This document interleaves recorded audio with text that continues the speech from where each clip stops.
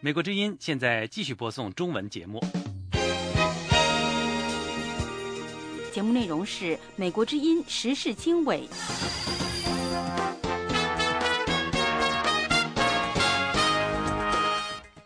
各位听众好，欢迎收听2月21日星期四的美国之音时事经纬节目，我是大卫。在这个小时的节目时间里，我们将主要为您播报以下一些内容：美国和韩国宣布将于下个月举行大规模联合军事演习。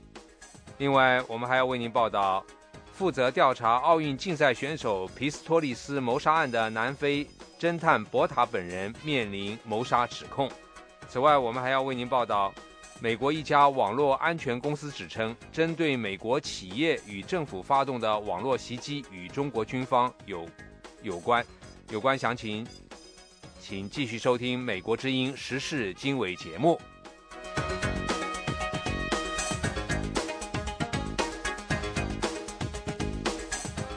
首先为您播报一组国际新闻。美国和韩国宣布将于下个月举行大规模联合军事演习的计划。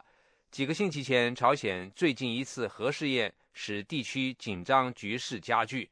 美韩联合军事指挥部星期四发表声明说，为期1个月的年度军事演习将从3月1号开始。这次演习的代号为雏鹰，包括一系列海陆空演习。此外，美韩联军指挥部还宣布，将从3月11号开始进行一次为期2个星期的电脑模拟演习，代号为关键决断。美韩联合军事指挥部的声明说，举行演习的目的是加强韩国的安全和战备，并表示演习属于威慑性质。朝鲜将美韩联合军演看作为入侵朝鲜而做的准备。平壤最近采取了步骤以展示本国军力。2月12号，朝鲜进行了第3次，也是当量最大的一次核试验。另外一方面，负责调查奥运竞赛选手皮斯托利斯谋杀案的南非侦探博塔本人面临谋杀指控。有关当局星期四说，博塔被控因在试图阻拦一辆汽车时对其开枪而犯有7项试图谋杀罪。博塔因发生在2011年的这一事件而受到指控，此后指控曾一度撤销，但警方表示已对博塔重新提出起诉。法庭星期四继续对皮斯托利斯一案进行保释听证。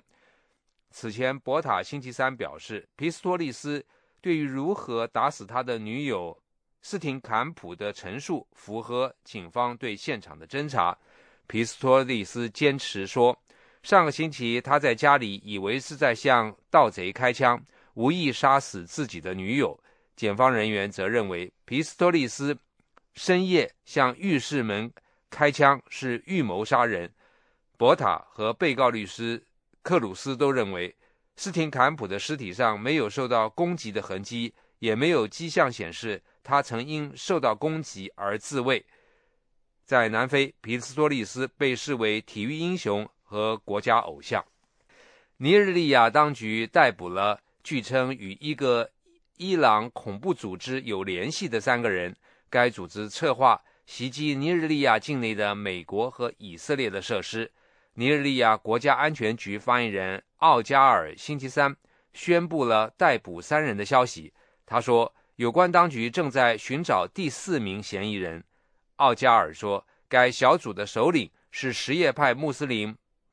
伯伦德。他对有关当局说，他2006年第一次去伊朗，在一所大学里学习什叶派伊斯兰教教义。奥加尔说，伯伦德后来招募了其他3名嫌疑人。该小组的袭击目标是拉各斯设施。奥加尔官员说，该小组还策划袭击几名尼日利亚官员。伯伦德于去年12月被逮捕，但有关当局直到星期三才将此事公诸于众。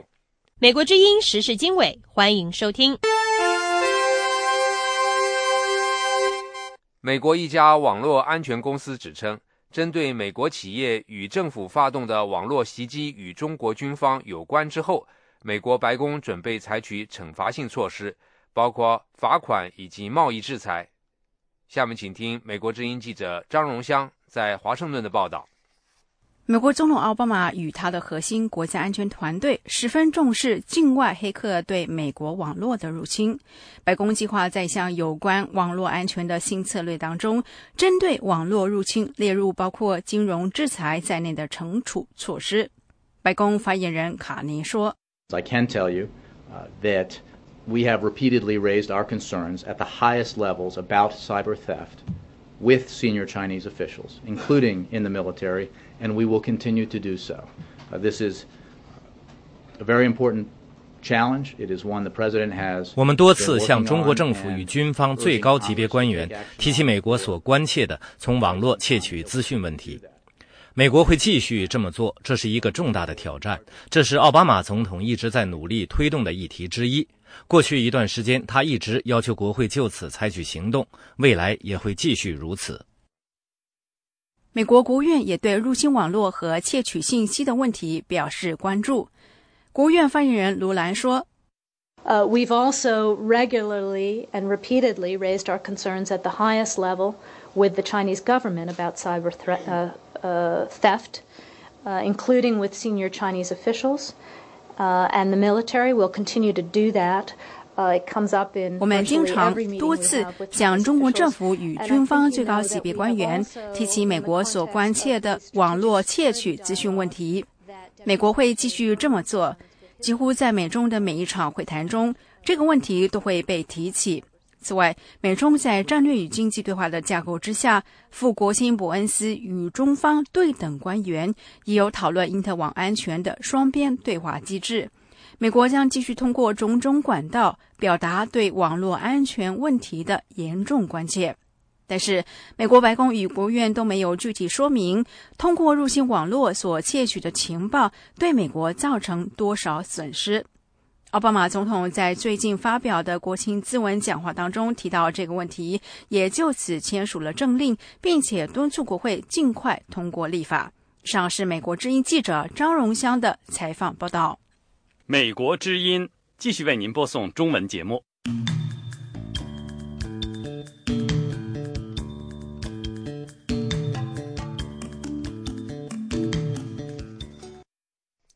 您现在收听的是美国之音的时事经纬节目。被以贪污和妨碍公务罪名判刑14年的深圳现役警官王登潮上诉案二审结果仍不明朗，上诉人重新委托为其代理辩护的2位北京律师先后到看守所会见了因参与民主活动而被捕的王登潮，并且向外界介绍了与案件有关的最新情况。有关详情请听美国之音记者叶斌在华盛顿的报道。新近介入此案的刘晓元律师对美国之音表示，他今天上午在深圳罗湖区看守所见到了王登潮，谈了1个半小时左右。王登潮被捕前是现役警察，在公安局办的保安公司担任经理。刘晓元引述王登潮的话说，一开始深圳市公安局是以涉嫌非法集会、颠覆国家政权为由，没有办理法律手续，就把他关押在保安公司的会议室，一共3天，在公安局紧闭室关了7天。刘晓元回顾了这个案件的起因，他说，在去年3月10号要组织一个聚会，要纪念孙中山，同时在去年3月10号也是全国两会召开嘛，要搞个签名，向两会提一些建议，有关民生方面的建议。后面在3月7号，他就先被他们市公安局控制了，说他涉嫌非法集会，然后还有他以前参与过一些活动，说为煽动颠覆作为颠覆国家政权的事。他一开始在保安公司会议室关了他3天，后面到市公安局的禁闭室关了7天。关完以后才是说，当然给他们谈话，给他多谈的是涉嫌非法集会和颠覆国家政权的问题。刘晓元律师认为，这本来是一起政治案件，现在当局从王登潮2011年在保安公司任职时有关世界大学生运动会保安支出的账目中罗织罪名，改成经济案件。刘晓元表示，王登潮说，案件罪名改成贪污以后，检察院没有提讯过他，只是案件移送审查起诉时，检察官问他认不认罪。北京的王全章律师是王登潮新近委托的另一位代理律师。王全章日前也到深圳罗湖区看守所会见了王登潮，他对美国之音表示，深圳市检察院为了将王登潮定成贪污罪，故意隐匿了大运会保安账目的一些关键性证据，因此他的当事人王登潮现在要反控检察院犯了诬陷罪。他说，所以检察院也认为他们没有罪，明知道他们没有罪，仍然去把他当做一个犯罪来指控的话，这个很显然就是属于这个徇私枉法罪，这是一个。第二个就是那个妨碍公务的部分，他们的那个检察院的那个检察官还有那些法警涉嫌后为证，有一个为证的有一个情节在里边，还有一个诬恶陷害，所以这个案子真正的犯罪就是深圳市公检法的一些人，并不是说当事人。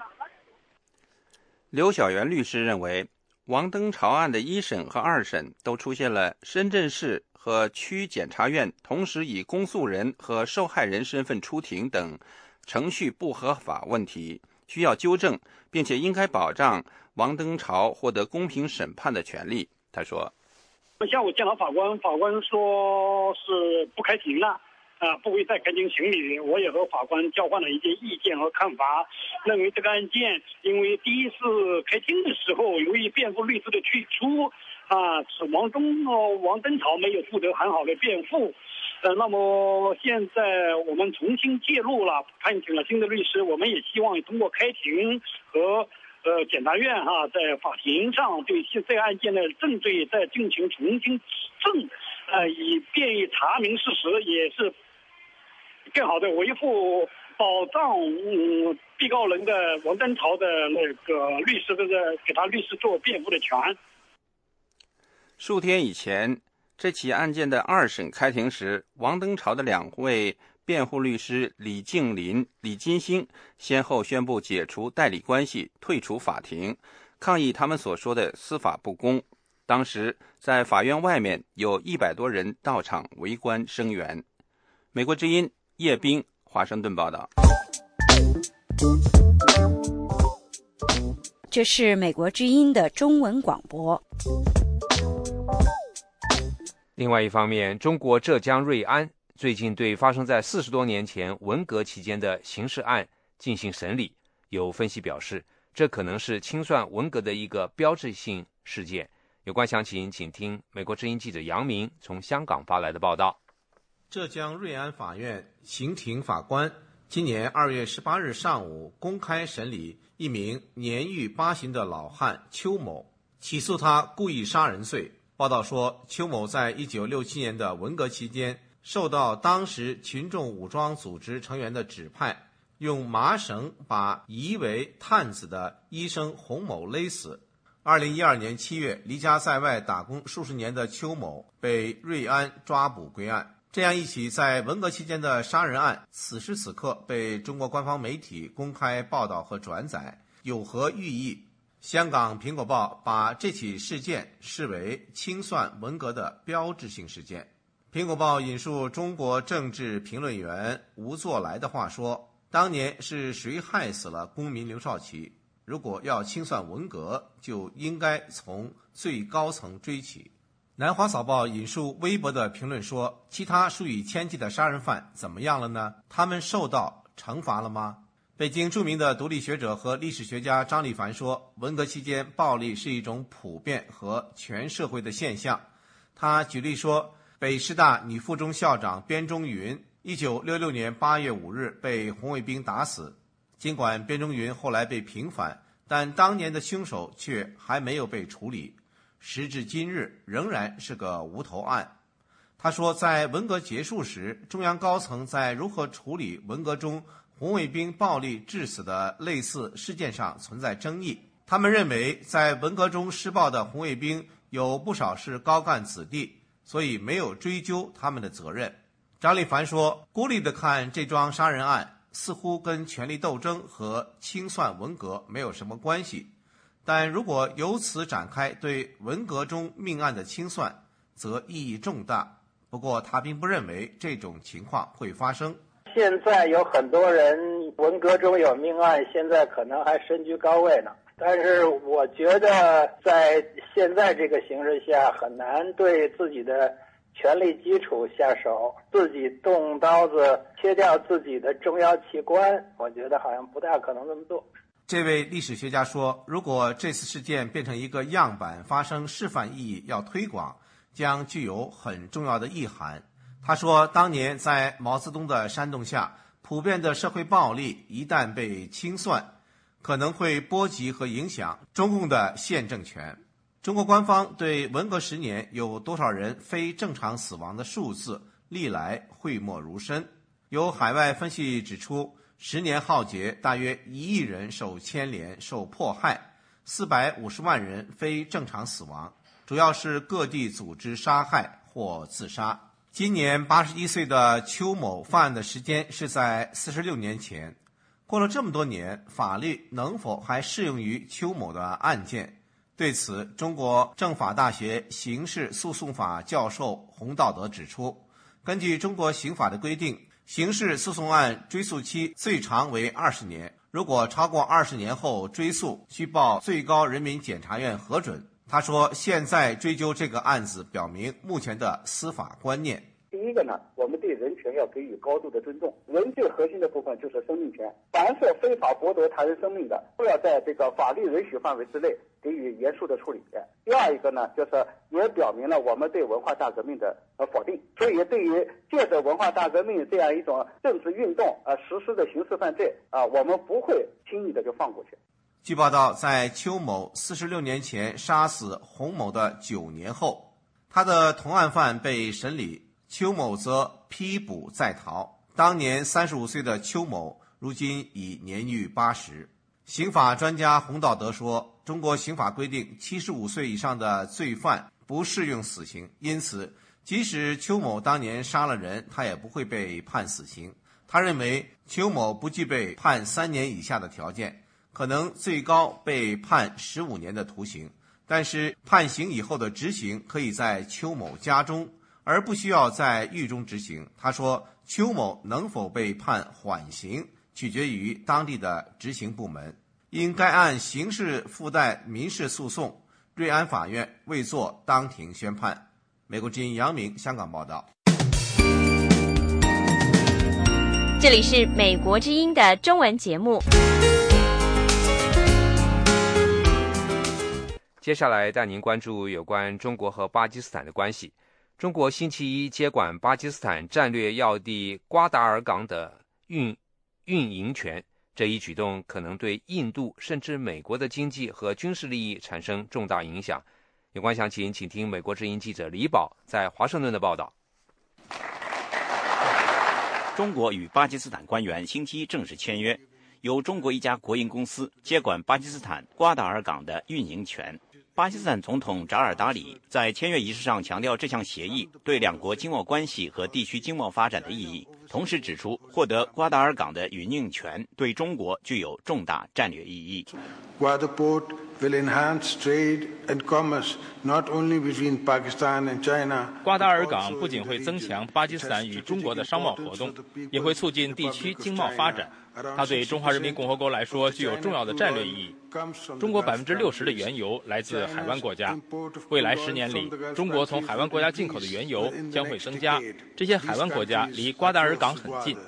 地处巴基斯坦西南角的瓜达尔港位于印度洋北部波斯湾的入海口。目前，从中东海湾国家开往中国的油轮穿过霍尔木兹海峡咽喉地带之后，还要经过不受中国控制的马六甲海峡和主权争议激烈的南中国海，最后到达中国的各个海港。获得瓜达尔港运营权之后，中国将能开辟一条从陆地运输中东原油的重要通道。这不仅大大缩短运输路程，而且提高了能源供应的安全和稳定。分析人士普遍认为，中国掌管瓜达尔港对印度甚至美国的经济和军事利益产生潜在的重大影响。从中东海湾国家出口到欧美和日本的原油运输，主要从波斯湾经霍尔木兹海峡进入印度洋。美国第5舰队长期驻守在这一海域，维护海上运输安全。中国掌管瓜达尔港后，很可能将港口的一部分作为军事设施，对美国的能源安全和军事利益构成潜在威胁。不过，眼下对中国掌管瓜达尔港最担心的是印度。中国已经在斯里兰卡的汉班托塔港和孟加拉国的吉大港投入巨资兴建港口。印度担心中国利用这3个港口从海上围堵印度，构成极大的安全威胁。印度国防部长之前表示，对中国接管瓜达尔港表示关注。印度外长库尔希德星期2在被媒体追问的时候说，在瓜达尔港问题上，印度和中国需要保持战略平衡。这是巴基斯坦与中国之间的事情，我们有机会也会参与。我们之间没有竞争，我们正试图在自己国家采取措施保持平衡。印度与中国在这个问题上需要保持平衡。印度与中国曾因为边界问题打过一场短暂的战争，最近在2国有争议的交界地带都加强了军事设施。多年来，印度和中国一样，一直快速发展经济，并利用自己的经济实力壮大军事力量。2国一方面加强军事交流和对话，另一方面又对对方的崛起保持戒备。美国之音记者李宝华盛顿报道。这是美国之音的时事经纬节目。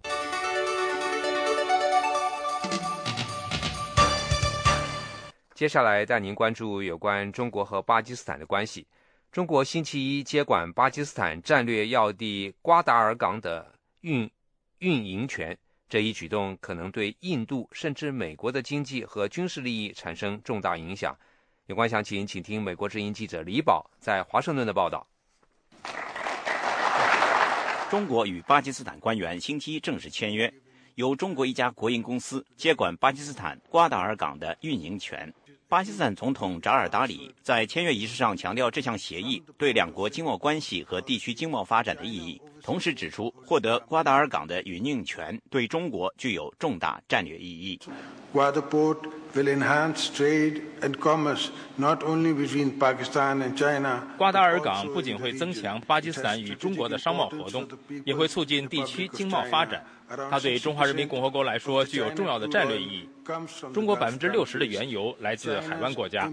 未来10年里，中国从海湾国家进口的原油将会增加。这些海湾国家离瓜达尔港很近。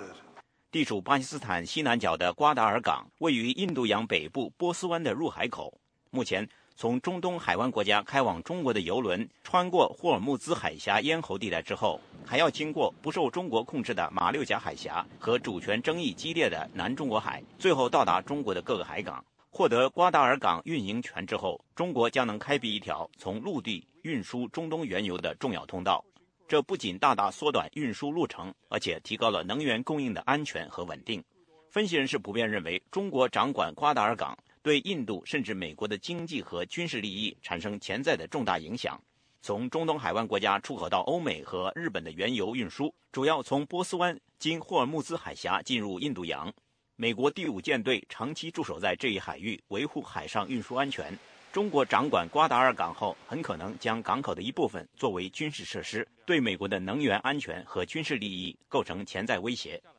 不过，眼下对中国掌管瓜达尔港最担心的是印度。中国已经在斯里兰卡的汉班托塔港和孟加拉国的吉大港投入巨资兴建港口。印度担心中国利用这3个港口从海上围堵印度，构成极大的安全威胁。印度国防部长之前表示，对中国接管瓜达尔港表示关注。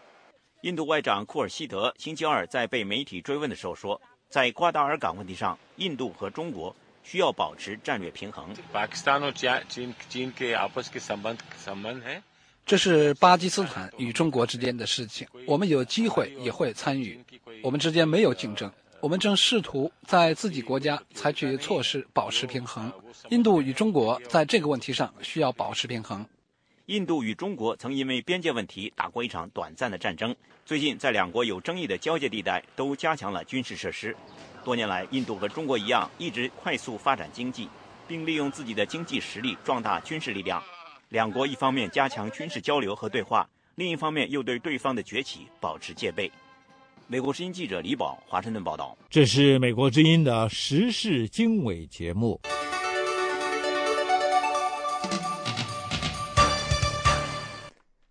接下来呢，您关注有关中国和俄罗斯的关系。主管武器出口的俄罗斯高级官员表示，俄罗斯同中国已经签署了有关出售苏35战斗机的政府间协议，中国还可能成为第一个进口 S-400 防空导弹的外国买家，并将采购新一代的阿穆尔级潜水艇。有关详情，请听美国之音特约记者白桦从莫斯科发来的报道。主管武器出口工作的俄罗斯联邦军事技术合作局副局长基尔坎表示，俄罗斯同中国将根据今年1月份签署的政府间协议，近期开始磋商，为签订出售苏35战斗机的合同做准备。基尔坎没有透露合同签署的具体日期以及中国准备购买的苏35战机的数量，但是他强调，俄罗斯这次将不会向中国提供组装苏35战机的出口许可证，而仅是向中国出售成品战机。基尔坎目前正率领一个大型俄国军工代表团参加在海湾国家阿联酋举办的国际防务展览会。他还透露，许多国家目前都对刚刚装备俄罗斯军队的 S-400 防空导弹感兴趣，中国可能成为第一个这种新式防空导弹的外国买家。军备问题专家皮尔图什金说，想购买 S-400 防空导弹的外国买家现在排起了长队，问题是中国是否有很大的耐心为获得这种防空导弹长时间的等待。皮尔图什金说，由于供不应求，现在正讨论将建设2个新的生产这种防空导弹的工厂，现有的工厂的生产能力完全不足，这同90年代时的情况完全不一样。90年代时工厂都很清闲，几乎没有国内的订单，完全依靠外国订单生存，因此当时能很快为外国客户生产防空导弹。俄罗斯媒体报道，俄罗斯同中国正在酝酿几笔大的军火交易合同，中国从俄罗斯采购的苏35战斗机的数量将为24架，中国还将从俄罗斯采购4艘阿穆尔级柴电潜艇，俄罗斯将把其中的2艘作为成品武器出售给中国，而另外2艘将按照出口许可证在中国组装。皮尔图什金说，军事技术合作领域中的知识产权保护问题一直是阻挠2国扩大军火交易的一个主要障碍，但现在看来这个障碍已经清除。皮尔图什金说，总的来说，俄罗斯并不反对向中国出售某些先进武器，但所有人都担心以往的教训，那就是中国先是不停地购买，然后逐渐停止采购，接下来能看到许多同俄罗斯武器相似的仿制品在中国出现，结果使双方都非常不愉快。因此，最近2国在军事技术合作领域谈判的关键问题就是如何避免这种情况再次发生。皮尔图什金说，种种迹象显示，中国在不仿制俄罗斯武器方面似乎做出了担保和承诺。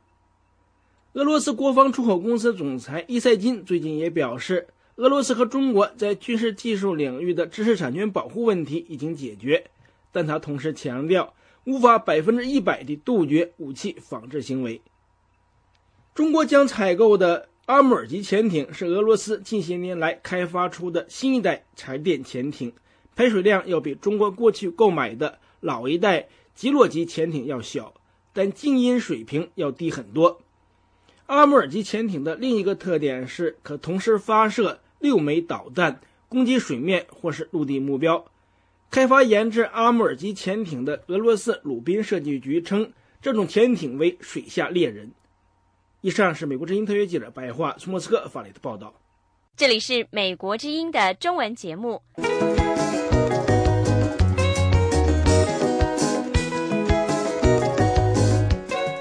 另外一方面，在菲律宾把南中国海争议提请国际仲裁之后，中国外交部拒绝接受并退回了仲裁通知。美国国务院则表示，通过国际仲裁或谈判达成南中国海行为准则以解决争议，两者可以并行。下面是美国之音记者张荣香在华盛顿的报道。1月22号，菲律宾把中国与菲律宾之间有关南中国海的主权争议问题提请国际仲裁。仲裁程序根据联合国海洋法公约附件7的规定，成立5人仲裁小组。中国外交部发言人洪磊20号在例行记者会中表示，中国明确反对菲律宾就南海争议提请国际仲裁。洪磊说，菲律宾与中国都是南海各方行为宣言的签署国，必须履行宣言当中的承诺。美国向敦促对南中国海宣称拥有主权的有关国家，应该通过谈判达成共识，以具有法律约束力的行为准则解决这个问题。而在菲律宾提请国际仲裁之后，国务院说这2种管道可以并行。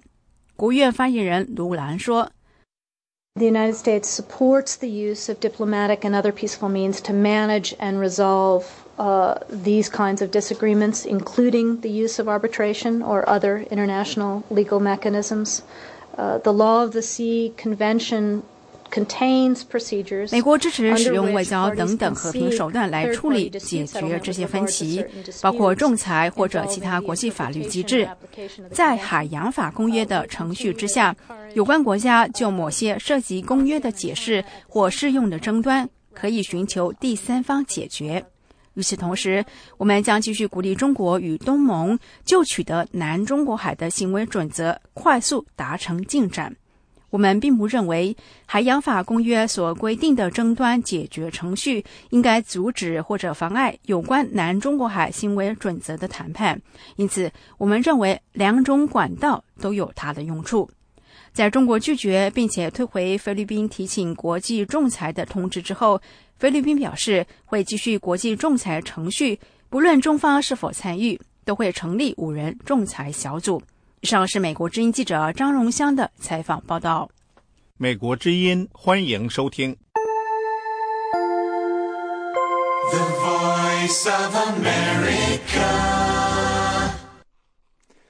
近些年，随着中国企业到非洲等不发达国家开采矿业，他们把中国漠视人权等惯性的做法也带到了在当地的经营管理中。国际人权团体人权观察近日发表报告指出，国有的中国有色矿业集团有限公司在赞比亚经营的4家子公司仍然存在安全方面的问题，尽管有些方面已经有所改善。有关详情请听美国之音记者陆洋在华盛顿的报道。人权观察2月20号发布有关中国有色集团在赞比亚4家铜开采子公司劳工安全条件调查报告。过去10年，中国在非洲各地投资迅速增加，中国企业在当地的经营当中暴露出的侵犯人权的问题也逐渐受到国际人权团体的关注。中国有色集团在赞比亚的4家子公司是中色非洲矿业有限公司，经营井下矿场；铅比锡铜冶炼有限公司经营铜冶炼厂；铅比锡施法冶炼有限公司经营铜加工厂和中色卢安夏铜业有限公司。人权观察2011年对在这4家中国国有铜矿企业就业的100多名赞比亚矿工进行面谈，受访矿工当时对人权观察反映了在中国几家国企做工时遇到的低劣卫生及安全条件等问题。人权观察非洲部宣导负责人提瑟克卡桑巴拉2月20号对美国之音说，2012年10月，人权观察对上述4家中国铜业子公司的矿工进行了随访，在此基础上出台了最新的报告。This is based on the research that we did in October, interviews with 31 miners. 这份最新报告基于我们在2012年10月对来自4家中国有色集团子公司的31名矿工的访问，我们就安全条件等问题一直保持跟中国企业的对话。同时，我们特别注意到这些企业还要继续努力，将安全生产条件保持在高水平。人权观察在2012年10月的跟进调查中发现，中国有色集团有的子公司在工作时数和工会组织方面有所改善，但矿工依旧面临恶劣的卫生和安全条件，而提倡人权的矿工仍会受到厂方的打压。人权观察在2011年的访问中得知，在中国有色集团子公司施法公司和铜冶炼公司打工的矿工每天被要求工作12个小时，而根据赞比亚法律，每周工时不超过48小时，超过48小时，工人有权要求加班费。报告说，中国有色集团施法公司的工人说，2012年初开始，他们的工时已经由每天12小时改为8小时，但铜冶炼公司继续实施12小时班制。但劳工在要求更换劳保用品时，仍然经常遇到困难。而在仍然实行12小时班制的铜冶炼公司，工人或者拿不到跟超时工作相符的加班费，或者有时根本拿不到加班费。人权观察非洲部宣导主任提瑟克·卡桑巴拉说，中国有色集团在赞比亚的4家子公司安全生产条件的改善，需要赞比亚和中国方面的共同努力。I think it's both sides. We have indications that the Zambian government has been making a greater commitment to issues of... 我认为双方都有责任，赞比亚政府应该出台更高的安全标准，中方的矿业公司有责任提供所需要的设备，赞比亚方面呢应该确保这些标准得到执行。赞比亚政府1997年将铜矿出售给私人投资者之后，中国有色集团1998年收购铅笔锡铜矿，开始了在赞比亚铜矿的巨额投资。美国之音陆洋华盛顿报道。美国之音，欢迎收听。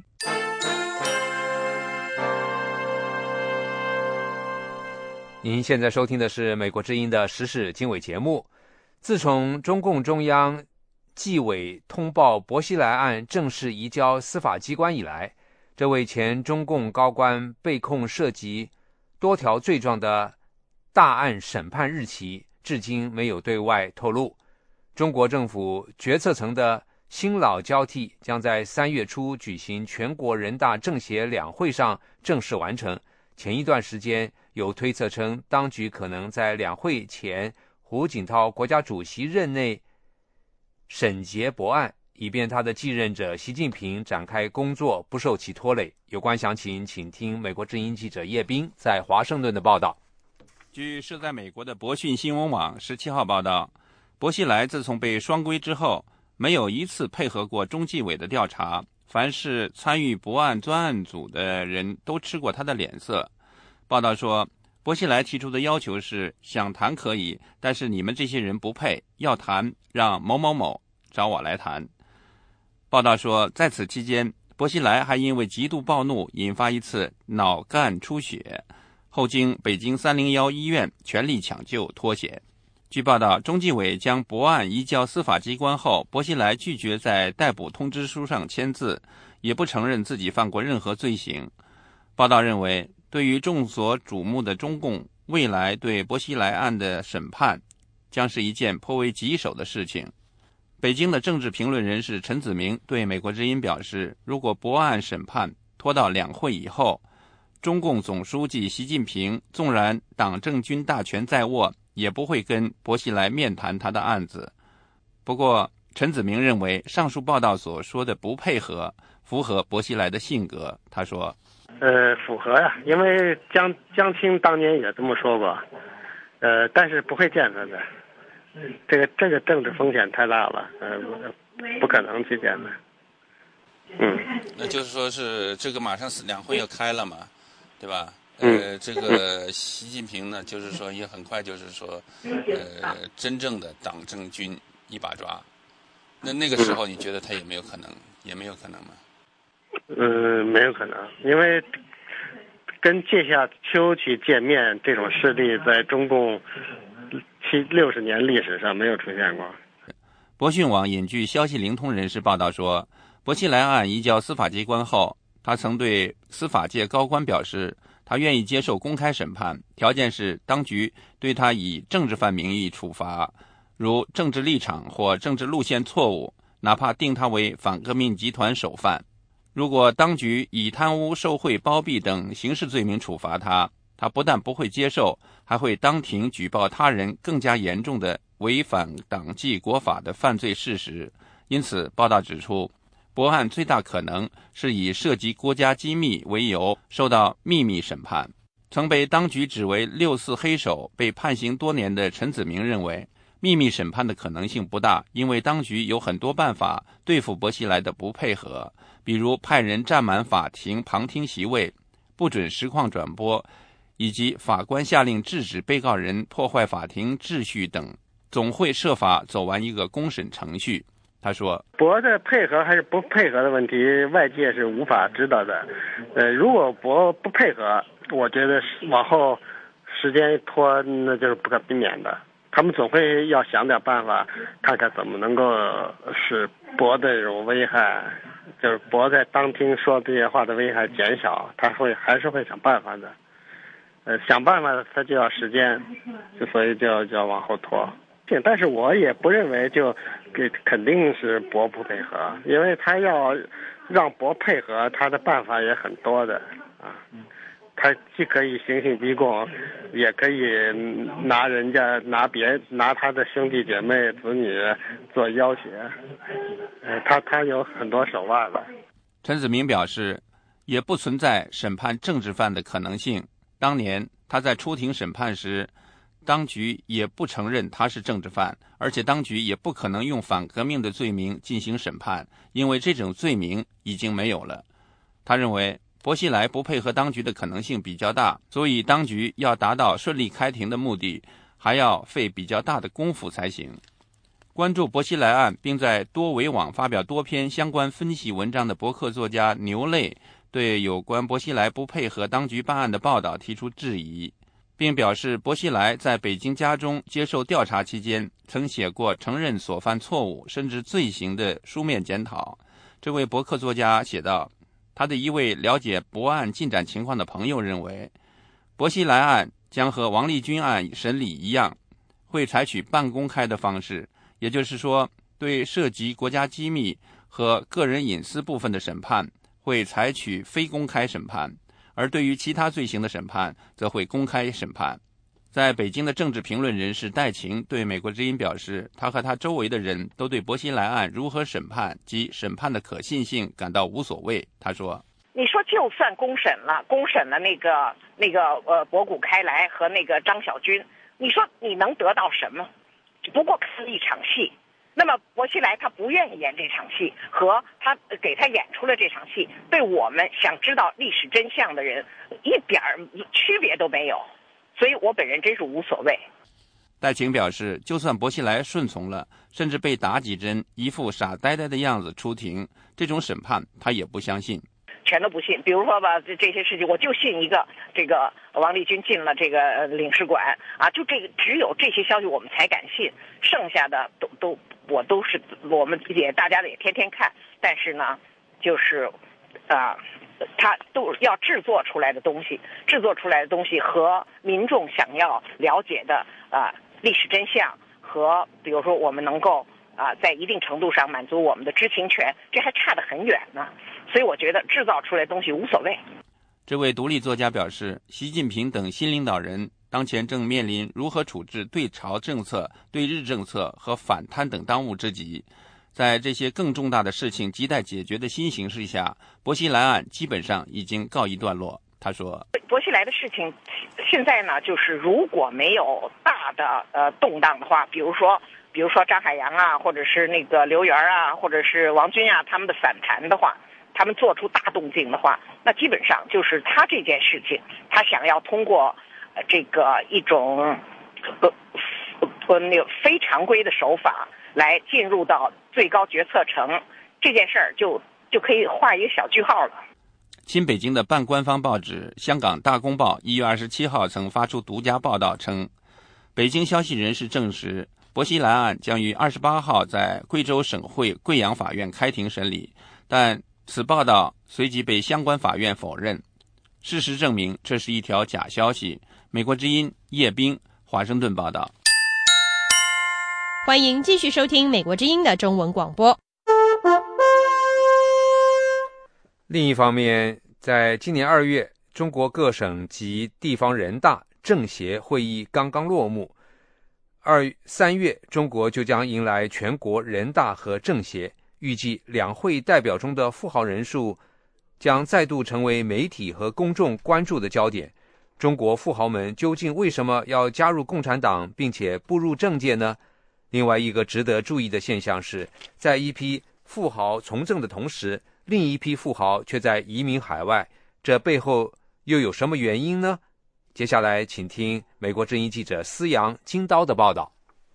3月初，中国将迎来第12届全国人大和政协会议。预计与去年中共的18大一样，两会当中的富豪和名流代表群体将再次引起公众的关注。根据胡润百富榜的资料，中国最富裕的1024人当中，有160位是中共党代会、全国人大和政协会议的成员。这些富豪的家族财富净值总额达到2210亿美元，已经超过美国国会议员、总统，甚至包括大法官在内的所有美国上层官员的财富。不仅在全国性的3大政治组织，中国各省和地方的人大和政协当中也活跃着富人代表的身影。有些富豪甚至不惜出重金贿选，以便跻身这些组织。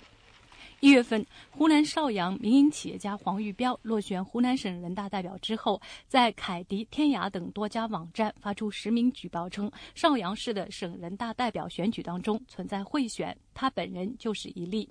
中国3大政治组织当中的富豪代表包括高居2012年福布斯中国富豪榜榜首的杭州娃哈哈集团的创始人宗庆后，位列第3的大连万达集团董事长王健林，以及2011年福布斯中国富豪榜榜首的3一重工的董事长梁稳根。乔治华盛顿大学政治学和国际关系教授狄中普说，企业家加入共产党有2个原因，一方面，加入共产党后，他们更容易获得银行的贷款，获得出口或是其他在中国做生意所必须的许可证，入党对这些都有帮助。第2个原因是，一旦他们介入政治后，他们就可以以此为跳板进入地方人大、政协等组织，进一步获得一些荣誉的或是有影响力的位置。中共18大代表中国红豆集团有限公司总裁周海江的名片上列有10个政治职务。他在接受《华尔街日报》的采访时表示，这些职务使得他有机会跟各界的精英及商人、政界人士和军方人士打交道，有时候甚至可以向最高的领导人提出施政的建议。美国知名中国问题学者林培瑞回顾中国人加入共产党的历史之后指出，自邓小平推出改革开放之后，中国人加入共产党很大程度上带有犬儒主义的成分。从大学生一直到那些富翁，他们都想入党、参加党，是为了自己，是为了赚钱，这个很自然的事情。奇怪的是，他还保留原先的那种理想主义的空话，人民服务啊，那个共产主义啊，那些话语还在那儿，但是完全变成一种空泛的东西，实际的动机都是利己，都是赚钱。胡润的报告显示，从2007年到2012年的胡润百富榜当中，有75人在这段期间成为中国立法机构的一员。此期间，他们的财富平均增长81%。另据胡润的统计，榜单上没有担任全国性政治职务的324人，同一时期的财富平均增长47%，增长幅度几乎是少了一半。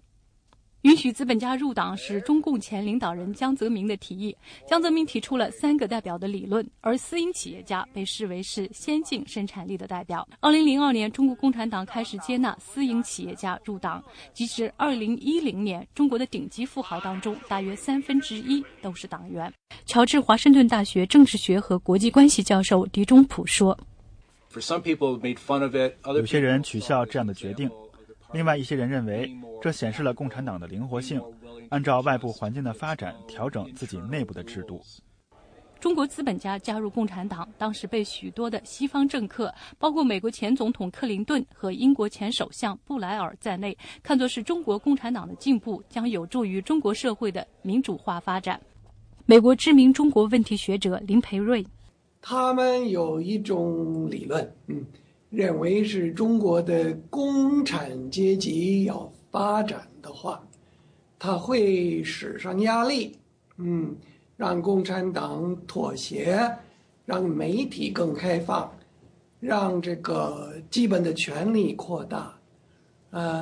这个我觉得到现在为止没有实现，倒是那些慢慢富起来的人不跟上面对着干，反而是跟上面合作，所以中国社会里头的比较大的隔阂，不是中产阶级和领导层之间的竞争，而且是领导阶级跟那个中产阶级合作对付下面。乔治华盛顿大学的狄中普教授撰写过3本关于中国共产党和富人阶层的书。在《财富转化为权力》一书当中，他说，中国富人已经成为执政的共产党的伙伴，在发展经济的同时，他们希望维持政治现状。那些被允许加入共产党的企业家，是那些共产党认为不会给他们制造麻烦的人，不会要求改变的人。他们的兴趣是维持稳定、维持高增长、扩大出口的机会等等。共产党推出这些政策，而企业家从这些政策中获利。也许一个需要指出的事实是，中国民营企业家从来没有进入真正的决策层。民营企业的领导人一般都只能是止于政协委员或者是人大代表，即便是被安排在政府的机构任职，也只是并无实权的虚衔。与富人加入共产党形成对照的是，相当数量的富人选择移民海外。根据国际人才蓝皮书《中国国际移民报告》2012年指出，中国正在经历第3次大规模的海外移民潮，而投资移民已经成为中国海外移民的重要组成部分。报告显示，中国个人资产超过1亿元人民币的超高净值企业主当中，27%已经移民，47%在考虑移民。个人资产超过1000万元人民币的人群当中，近60%的人士已经完成移民投资，会有相关的考虑。乔治华盛顿大学的狄中普教授说，中国富人入党也好，移民海外也好，都是处于一个目的，那就是降低风险。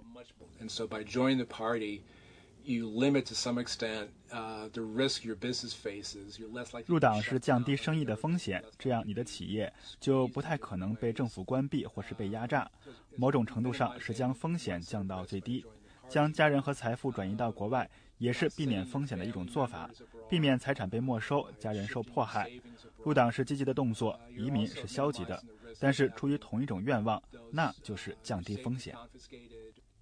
然而，中国宪政学者曹思源表示，对上述的观点不完全赞同。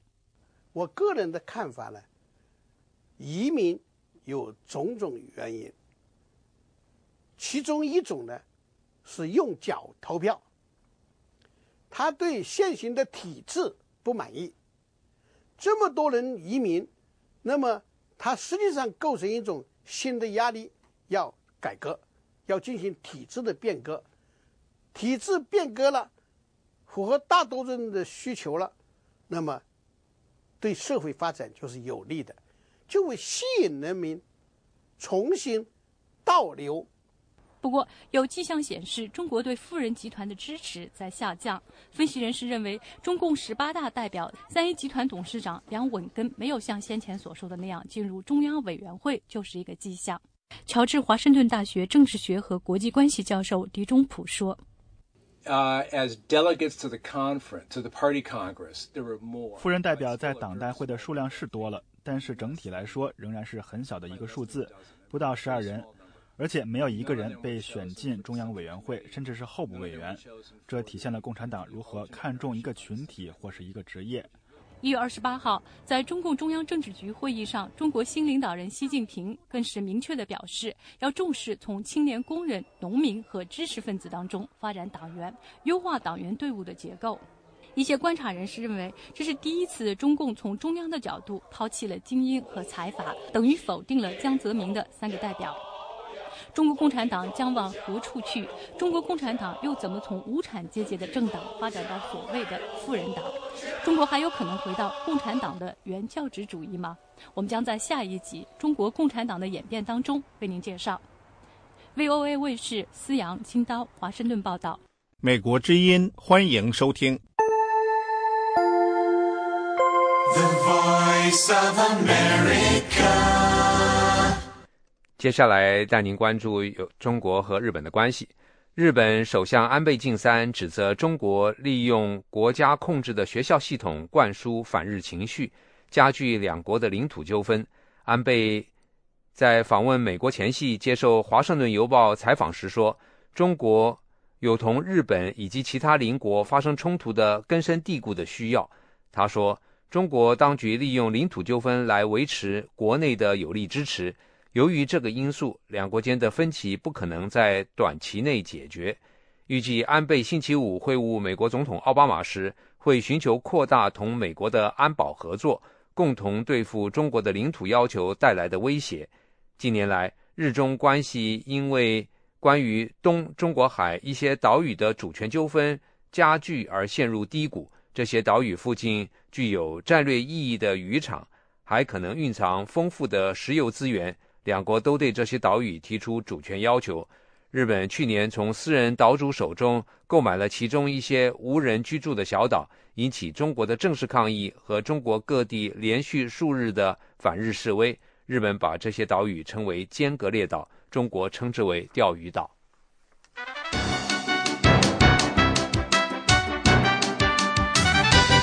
这是美国之音的中文广播。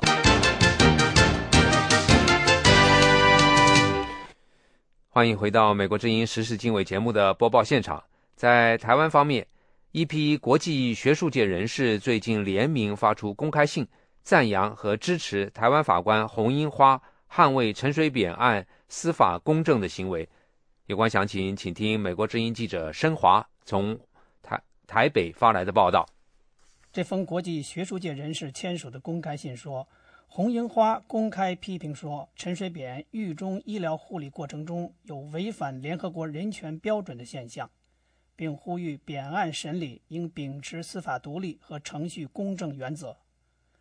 公开信称赞洪英花从2009年起以高度责任感和不挠的勇气为扁案伸张正义，并因此受到台湾法务部的整肃。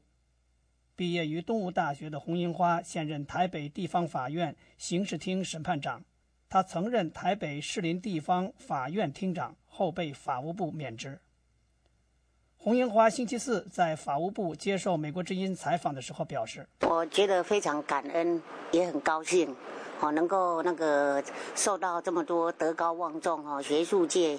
以及对社会很有贡献的先进跟前辈的鼓舞。洪英花还说，对于国外学者的鼎力支持也感到意外，因为他只讲了作为一个法律人应讲的话，尽了法律人应尽的捍卫法律的责任。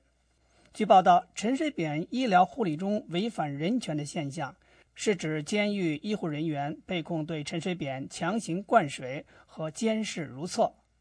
法务部则表示绝无此事，一切护理和治疗都是遵从医嘱，让陈多喝水以利排尿。